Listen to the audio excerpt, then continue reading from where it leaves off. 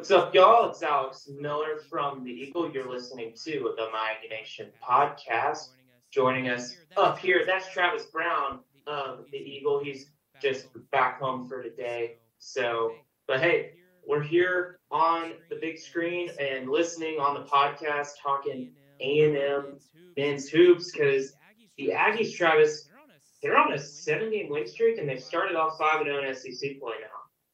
Yeah, I mean it's been a really impressive run for Buzz and his bunch. They're really making a tear, and it's kind of some of the stuff we've talked about before. It's the fact I think that their game planning has been really excellent. Their assistant coaching staff, like Buzz has said, has done a really good job of getting a concise and good game plan for a bunch of these teams. And the interesting part, and something we can dig in a little bit more on, is this was the first time that they've had a mirror opponent. So it's the first time that they've faced a team twice. And they faced Florida 2 weeks ago, 4 games ago. Buzz said Florida changed a considerable amount, and it kind of showed in that game. But some of these mirror opponent games are going to be really interesting to watch for Buzz and how this coaching staff game plans, because they have done it so well on first times through with teams. Yeah, of course, A&M came away with a narrow 54-52 win over the Gators. A little bit of dramatic flair toward the end, shall we say, as well.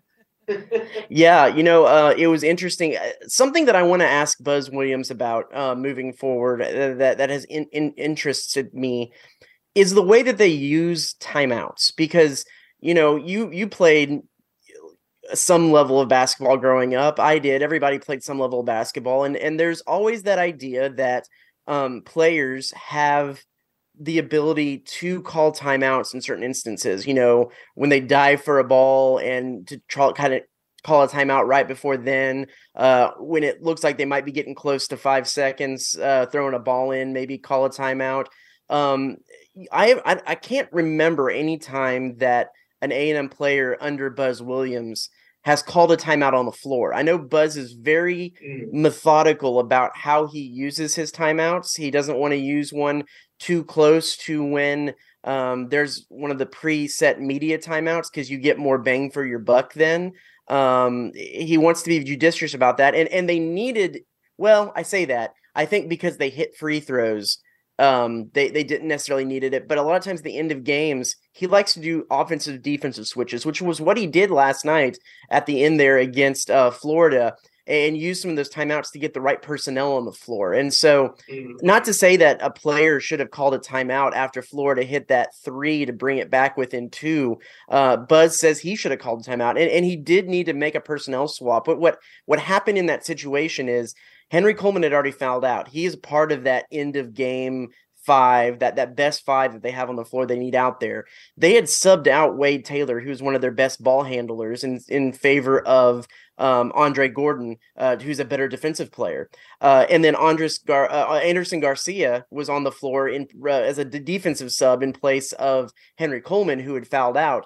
Garcia isn't usually part of that kind of in-game press break game plan that the Aggies would like to run. And he kind of got caught in a position where he wasn't accustomed. They passed the ball and it slipped through his hands. You could say that he's a basketball player. He's just playing pitch and catch, and he should have been able to do that if he's going to be playing college basketball. But there's something to be said about basketball players playing the game playing faster than it needs to be if they don't necessarily know and are comfortable in their roles. That's exactly what Buzz says has been the difference between what happened last year and what happened this year as far as the calendar year goes, is players knowing their roles, feeling comfortable in what they're doing, and having confidence in the way they play. Some of that could have shown through in that little play. Buzz probably should have called a timeout. Now, since he had 2 timeouts at that time, since he had an extra timeout, when they went to a video review of that play and they went back out, he saw the look that Florida gave, and he ended up calling a timeout then to reiterate what he told them and said, hey, if they show this look, be sure they're going there. And it worked out great. That was a good use of a timeout. So it was a little bit back and forth there. It's just a question that I have that I'm going to ask moving forward of just how much agency do players have in calling timeouts? Because that's an interesting thing that's happened a couple times. And if you want to talk about timeouts too, go just a few plays earlier when A&M has a little bit trouble setting up their offense. They had trouble setting up their offense, or a ball came off an offensive rebound, and Solomon Washington got the ball in the corner with a wide open three, but he's not really a 3-point shooter, and kind of had that look. And as soon as he had that look to the basket and brought his hands up, Buzz burned a timeout quickly. That ended up, he missed that three, but they got the timeout. And with the, I think, 13 seconds they had left, Wade Taylor was able to drive in, draw a foul, and those were two of the game-winning type free throws they needed to seal the deal. So, yeah, it was interesting. When you talk about the drama, it was an interesting case study in good ways and bad ways to use timeouts and timeout strategy. Kind of an interesting game last night too. I mean, in the first half, Florida, as cold as ice, trying to make a shot, literally could not buy a shot. And then, whereas, a week ago, A&M really gets a good lead against Missouri by drawing fouls and making free throws. A&M didn't even attempt a free throw until less than 10 minutes in the second half. And, that ended up being kind of a pivotal way that A&M was able to get some points once Florida was getting going there in that second half. Todd Golden said that was the game plan. It's just you can't let A&M's scorers get to the free throw line. I want to say 25% of A&M's points totals this year, as I'm going to be looking over at my screen here to pull that up. According to KenPom, 24.7% of A&M's scoring makeup comes from the free throw line. That's third in the nation. They are one of the best teams at getting to the free throw line and making free throws. And because their effective field goal percentage is 50.6, that's just a little bit above average, but their 3-point percentage is 32%, well below the average. It's 262 in the nation. You could say that they're not a great shooting team, or especially a great shooting team from distance, but they're really good. They make up for that for the way they do at the free throw line. They only went to the free throw line 7 times yesterday in the entire game. And that's unheard of with this team, where that's averaging about 24, 25 trips to the line per game. So it was impressive that they were able to make up for that yesterday. And they did that with rebounding and gaining possessions that way. But yeah, it was that was the whole defensive game plan on Florida, was to stop them from getting to the free throw line. Todd Golden said in the second half, it was just about being more aggressive on offense, that they more aggressively got the ball into Colin Castleton, who's probably going to be an All-American type player this year. I think the stat, he was the first player since Anthony Davis in 2012 to have 15 points, 13 rebounds, and 7 blocks in a game. And that's pretty heady company when you talk about SEC post players. He's going to be a good player. They were able to feed it in. There was a stretch there when they cut it down to 2 that Castleton scored 9 of their 11 points. And that's what got them back into the game. But then they did a good job late of minimizing that damage, even without Henry Coleman on the floor, who had been one of the defensive matchups against Castleton. So it was their second lowest possession game of the season. I think it was 62 possessions. Their lowest was Northwestern State. That was in the high 50s. You got to think that with how the first game settled out and how good defense these two teams play, they had to expect that it was probably going to be a pretty low-paced game, and possessions were going to be at a maximum, and defense was going to win the games. A&M's defense just stood up just a little bit longer than Florida's did. Before we keep going, I want to pause real quick. You wrote a story on Tyrese Radford earlier this week, and just, it's on eagle.com. Go read it there. But just wanted you to share maybe a little quick synopsis of that story. Yeah, and I got one more quick thing about the game, too, that we have to raise before we kind of move on. Let's do that and then go to Tyrese. Sure. We got to give a shout out and a hat tip to Dexter Dennis for 16 rebounds in that game. The guy has been unbelievable on the boards over the last two games, and really, but in conference play, doing the unbelievable, because you got to think, and he's invaluable to the way that A&M plays defense. So as anybody who follows the team knows, A&M's defense packs players into the paint and tries to get teams to shoot contested 3-pointers, because in essence, it's a lower percentage shot. So you're going to A&M's going to see more than the average amount of 3-point attempts. Well, when you miss a 3-point attempt, it very rarely just fall straight down like a layup does to the big guys down the middle. It's going to bounce off a little bit. Well, Dexter Dennis, usually then in those instances, you have the big guys boxing guys out, keeping them from going to get those rebounds. And then a guard who's maybe on the offside or who followed their guy down in low is the guy that's going to go get the rebound. Well, Dexter Dennis is usually guarding their best perimeter player. So he's going to be out on the outside, and more times than not, maybe getting a hand up on the guy who's shooting that 3-point shot. And so for him to stop, turn around, and get back in to get that rebound, I mean, that's why Buzz is saying what he's doing is incredible, because it's not just like he's the offside guard that's just kind of standing there waiting for the ball to come to him. He's doing like, what we would call back in the day the suicides, touching one line, running back, touching the other one, and getting the ball in that instance. So he's been absolutely pivotal in what A&M's been able to do. I mean, I want to say after that South Carolina game, which they had the highest rebounding margin they tied the highest rebounding margin of any game that they've had since 2010. It was a plus 23, I believe, or it was 23 or 26. And that tied what they did against Savannah State in 2013. But as far as Power 5 games and conference games, they had never done that before. It was the highest margin since 2010. Their offensive rebounding percentage went from like 25th in the nation down to in the single digits, and right now it sits at number 8 at 37.4. If you're not going to be able to score and have a great effective field goal percentage or shoot a lot of threes, you got to get those offensive rebounds to help you get high percentage shots, and that's pretty much how A&M's been able to do it this year.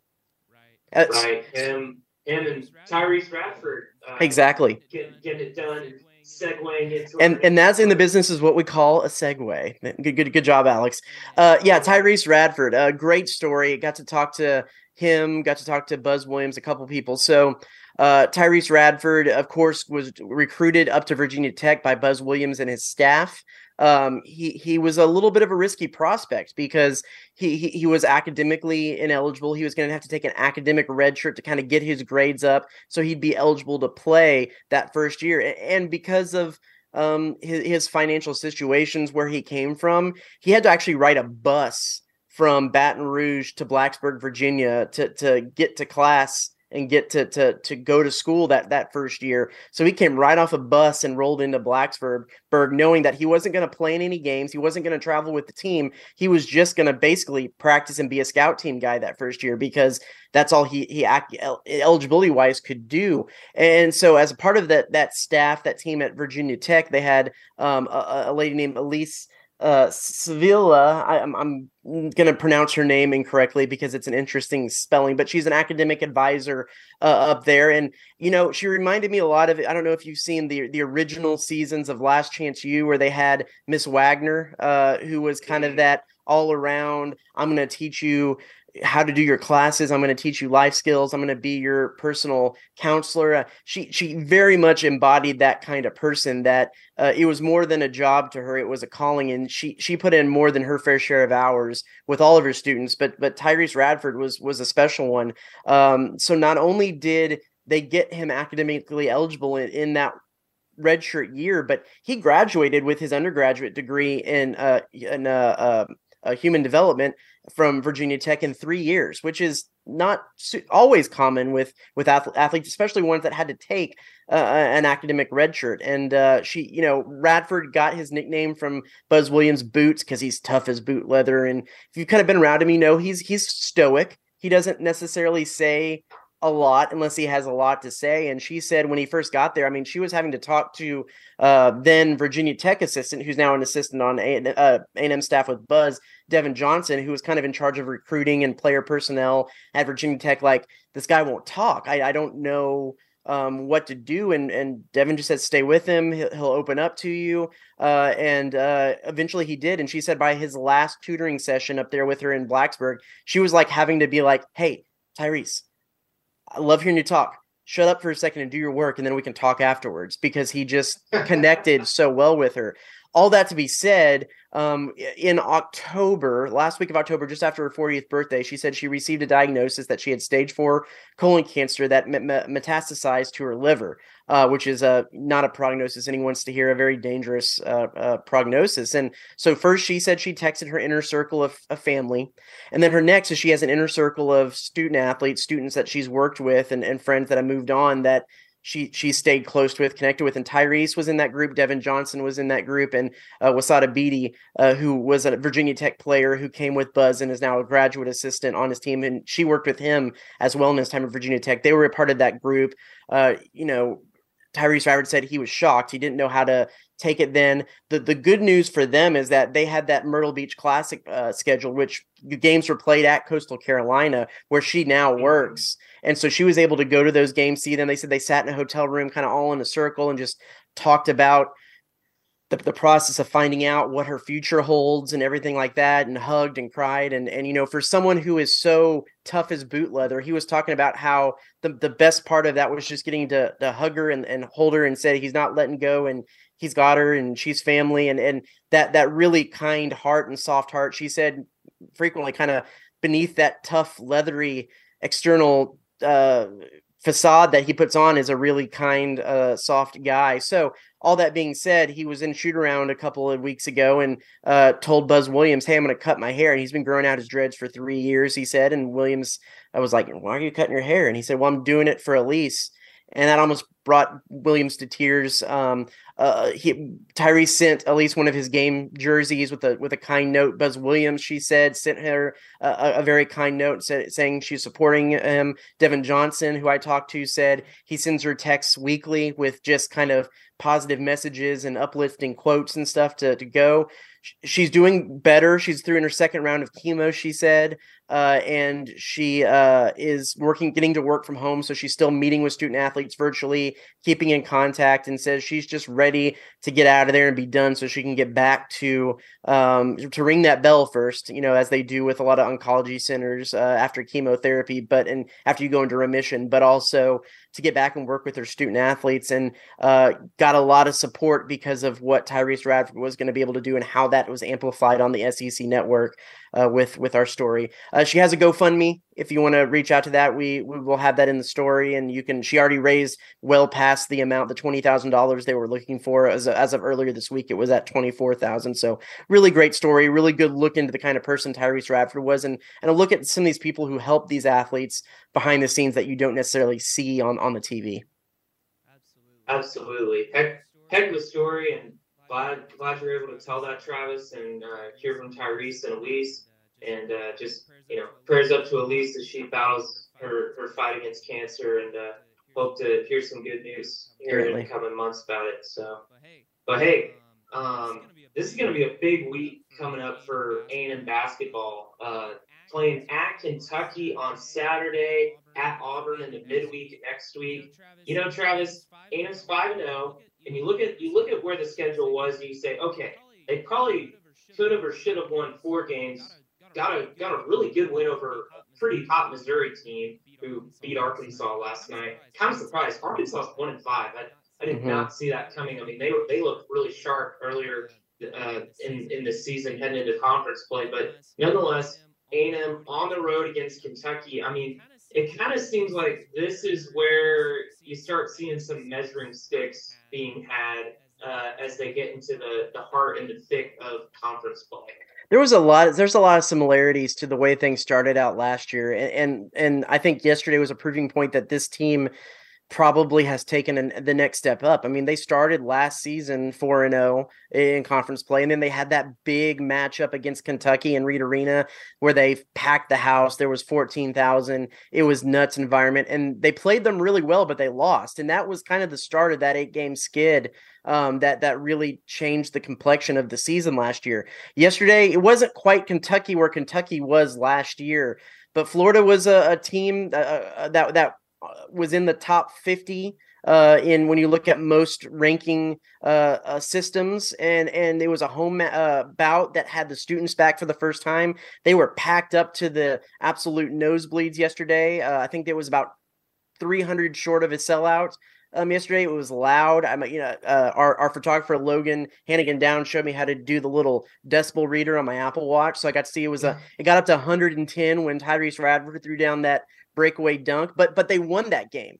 They didn't win that game against Kentucky last year, so they moved to 5-0. Now they're going to go face Kentucky on the road. Interestingly enough, first time that they've gone to Rupp Arena since Buzz Williams has been the head coach down here in Aggieland. So that's going to be an interesting test. But it's a very different Kentucky team than that has been around in a long time. They're very up and down. I mean, they dropped out of the top 25. If you look at Bart Torvik, who has kind of a tool that analyzes week to week and game to game on by algorithms who could what the field of 68 could possibly look like. And as of last night, Kentucky's out of the field right now, and a few teams back from being the last four in.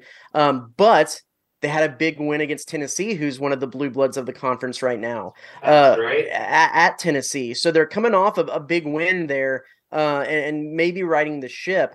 It's going to be an interesting test. It'll be one of their tougher road tests just because of what Rupp Arena is. But when you look at what they did in non-conference, this could be a good indicator of if they've grown since Memphis, because Memphis was a pretty rowdy atmosphere and a team that's probably a little bit better, or like at the time was playing a little bit better than Kentucky is playing right now. It'll be a great, interesting test. We talk about Dexter Dennis, the rebounding. Kentucky enters ranked number 2 in that offensive rebounding percentage. So A&M's 8. They're a better offensive rebounding team. A lot of that has to do with Oscar Tshiebwe, who is the SEC preseason player of the year this year. A good prospect and a good player. How they'll be able to handle him will be interesting, but they were able to handle Colin Castleton, who's a big, good post player, and it'll probably look like a decently similar strategy.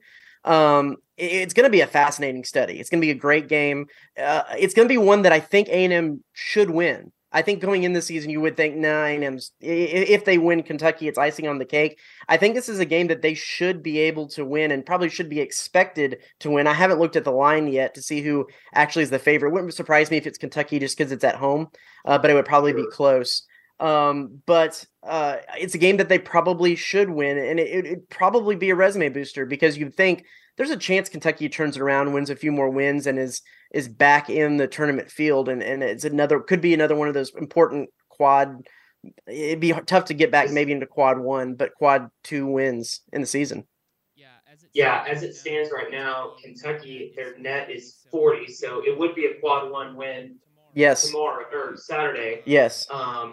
And you mentioned Bart Torvik. I was looking at Joe Lunardi. He has Kentucky as the first team out of the field of 64. A&M is the 4th team out. Florida going into Wednesday's game was in the next 4 out. They've now fallen a little further. These are the games, Travis, it seems that, A&M's got 2 wins over Florida, who could end up being a bubble team. They're playing Kentucky on the road. Kentucky's up and down, could be a bubble team, even though they're a historic blue blood. These are the games in 6 weeks we're going to be looking back on and saying, hey, what did A&M do in these kind of contests? And, you talk about the plus-minus system. It seems like A&M's got a chance to go up another plus, and I think that would be, +2 based on Buzz's plus-minus system to this point? Yeah, exactly. Because they won at Florida, which is a +1, held serve LSU, held serve Missouri, +2 at South Carolina. They're at +2 right now. Going away to Kentucky, put them at +3, and by that system, which plus for a road win, 0 for a road loss, 0 for a home win, -1 for a home loss, as you should win your home games, lose your road games. He said +3, +4 is what he believes they'll need to get into the tournament. It's a little bit oversimplifying, but that's how he's conveying it to his players, to not make them too worried, too focused in on everything that's going on in that situation. But yeah, they're going on a stretch here where they're not going to be favored necessarily maybe to win a game until they'll have Vanderbilt in the middle, but they get back to Georgia because it's Kentucky. It's at Kentucky, at Auburn, home Vanderbilt, and at Arkansas. This is probably going to be the toughest stretch of the season, save maybe the last 4 games when they have Tennessee and Alabama in a stretch there. So this is going to be those are 3 of the toughest places to play in the conference. When you look at Kentucky, what Auburn's become, and Arkansas is always a very difficult place to play at. Right.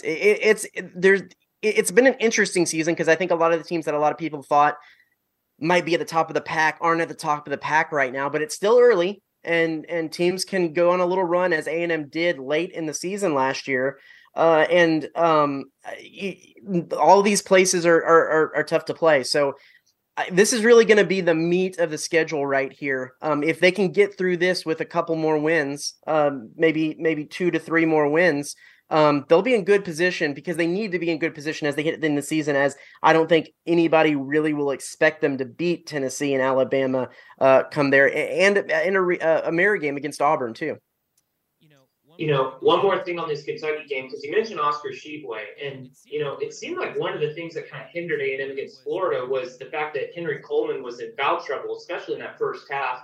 Didn't play a ton in the first half against Florida. Julius Marble, he has been, it seems, really effective on the offensive end. Certainly was against Florida, going up against Castleton. But you talk about rebounding and on defense, Coleman's kind of been the guy. He leads the team in rebounds at 104, and I'm curious to see, how does Kentucky go at Coleman coming off a game where he kind of had a limited role in a lot of ways. He fouled out at the end. The good news is A&M has some options. So Julius Marble actually started on Castleton, defending him early in the game. They switched back and forth between Henry Coleman, but you have some guys on the bench who are defensive studs who still need to, either that's their role or they still need to kind of pick up other parts of their game. And that's Anderson Garcia and Solomon Washington. Solomon Washington is actually an outstanding defender. And as you've seen, especially late in the game, he was using Solomon Washington as that defensive sub at times to guard Castleton. He's tall. He can move well. And when I talked to his trainer, his high school trainer before this, they called him, as we've said before, the 5-star stopper. He was the guy that they said he was going to get his scholarship by the way he played defense and then develop the other parts of his game. He's an outstanding defender, and I could definitely see them using him some on Tshiebwe. But with a guy like Castleton, with a guy like Tshiebwe, it's going to depend a lot on double teams and how some guards can check down and cause some havoc and bump those guys as they're getting the ball. It's not just a one-man effort when you're talking about those kind of guys. Well, A&M's got a big test on Saturday, and we'll have some coverage at theeagle.com. Isn't that right, Travis? That's right. Always we will. All right. Well, hey, thanks for tuning into this week's episode of My Nation Podcast. And be sure to follow all of Travis's coverage of A&M men's basketball at theeagle.com. So, until next week, we'll see you next time.